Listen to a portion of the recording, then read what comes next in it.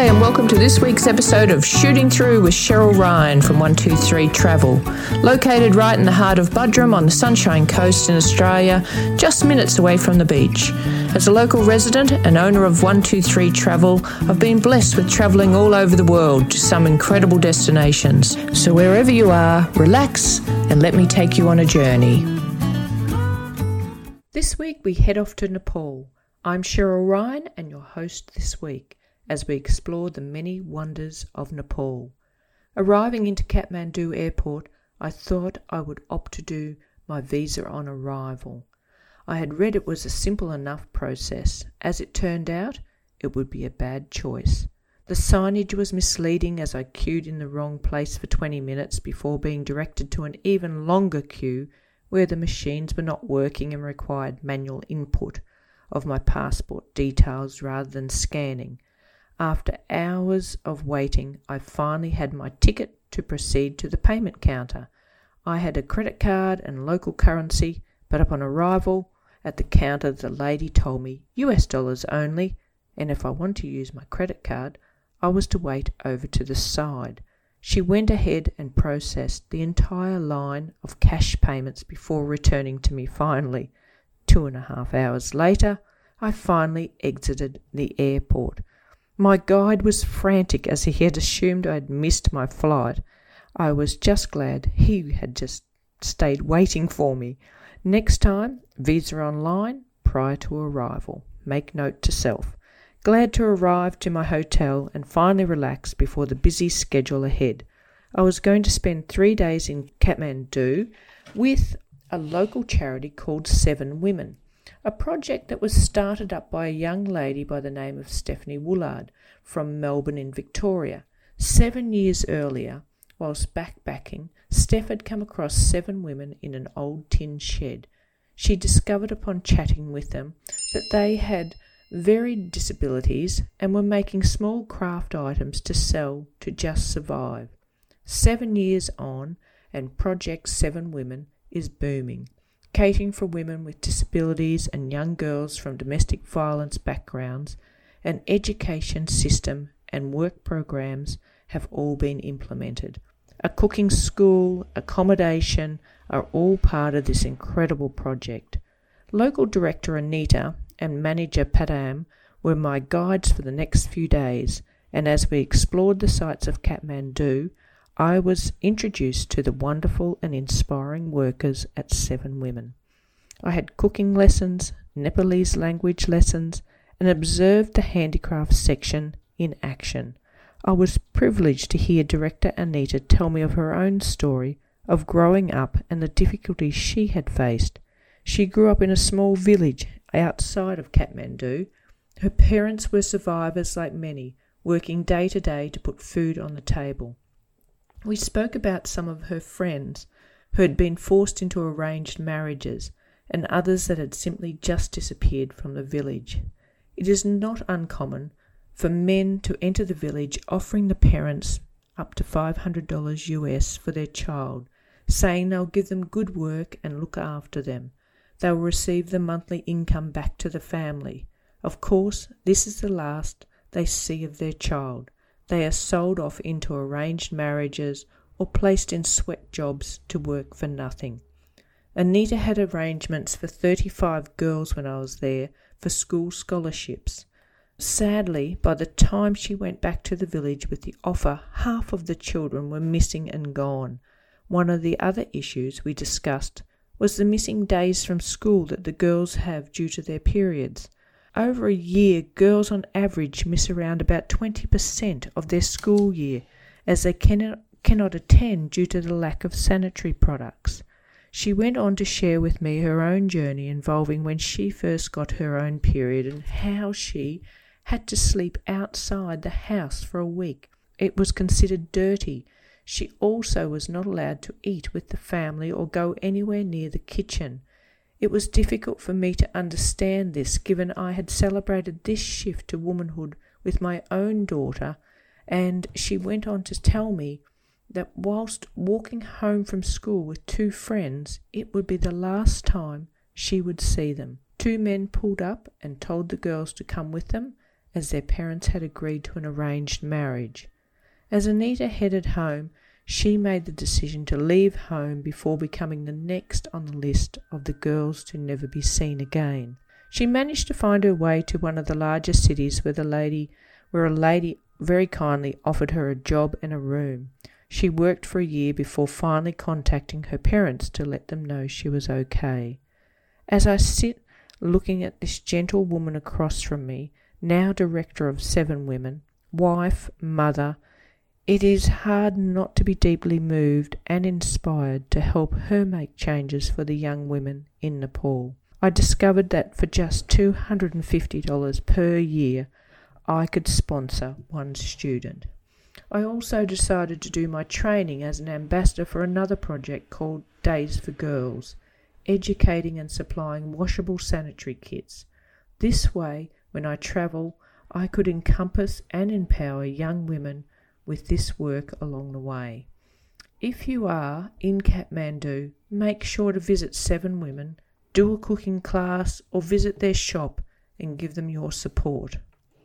Kathmandu itself is a place that you seem to be constantly lost in, and days just blend into one another.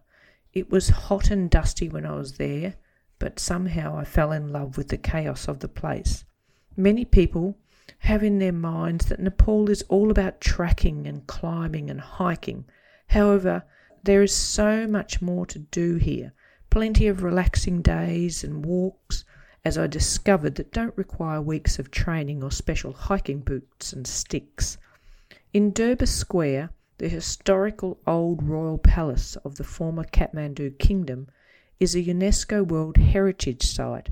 Sadly, several buildings all collapsed during the 2015 earthquake. Restoration is slow and is still ongoing today. Further out of town is the Pashupatinath Temple, famous and sacred, a Hindu temple located on the banks of the Bagmati River. Established around about the 16th century and dedicated to Lord Shiva, it is a site for crematoriums, and along the banks of the river on raised platforms this can be seen.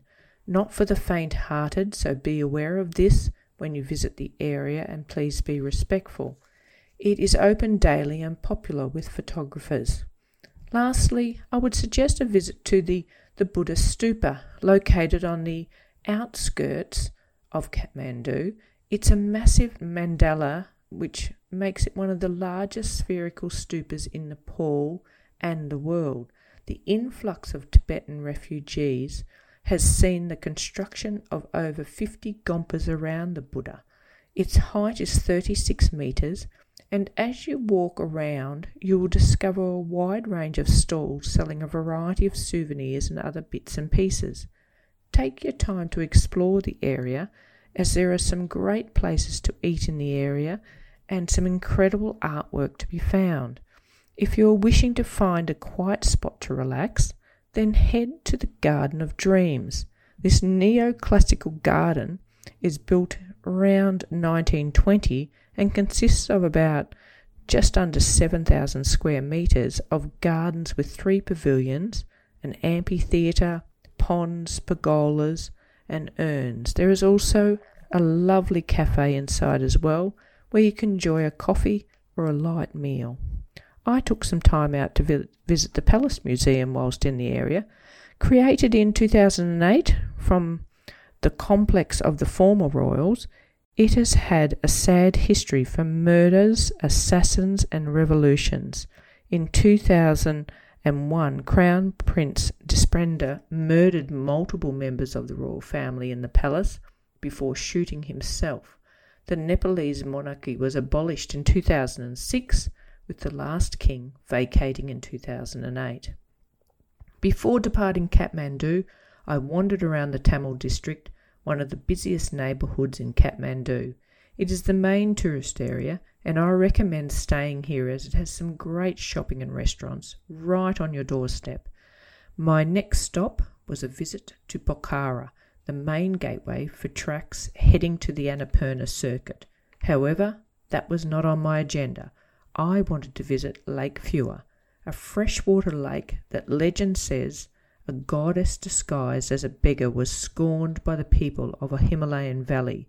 As revenge, she flooded the valley, destroying villages and drowning those that rejected her, and so forming Lake Phuor, Nepal's second largest lake.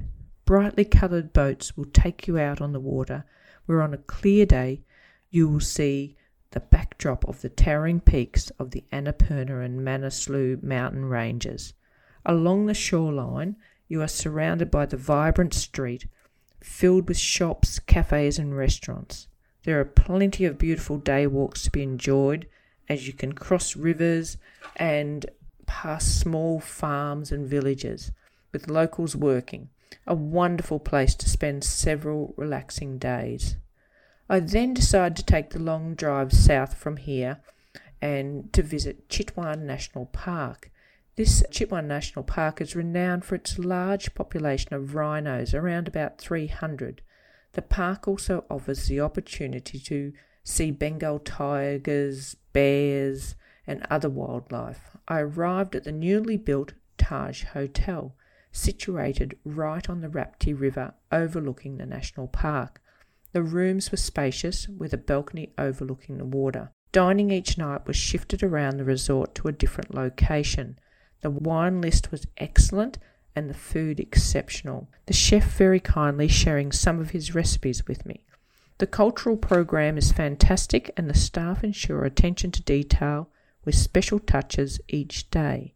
With only 30 rooms, you feel like you are staying in a luxury boutique hotel. Early rise the next morning, I found myself on the Rapti River just outside the hotel. It was only 10 minutes into the boat ride when our guide pointed out a large rhino sitting in the water beside the bank. As we drifted a little too close for his liking, he rose up suddenly out of his sitting position to one of a charging large stance that nearly saw me fall out of the boat with fright.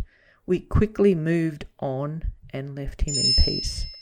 Chitwan National Park is a World Heritage Property. Established in 1974, it covers around 932 square kilometres of forest, marshland and grassland. Spotting the one-horned rhino, it turns out, was much easier than the elusive Bengal tiger. We did manage to spot one of these through binoculars drinking riverside, which was as close as we would all come to seeing on this safari. With over 500 species of birds, there was no shortage of seeing a great variety. I didn't manage to spot any leopards or sloth bears, which I had hoped to see.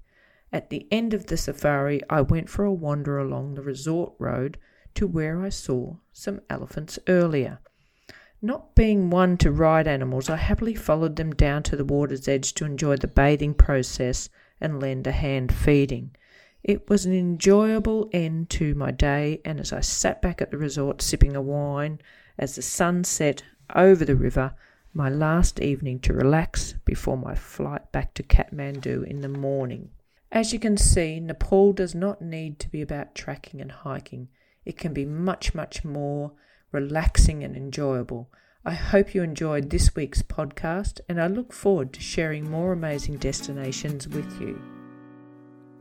That's all from me this week. Thanks for listening, and remember, if you want to support the show, then share, subscribe and leave a review or comment. You can find me on Facebook and Instagram at 123TravelBudrum and on Twitter at 123Travelabout. You can also find all my episodes and loads of great travel information on my website at 123travel.com.au. I look forward to having you join me on the next episode of Shooting Through.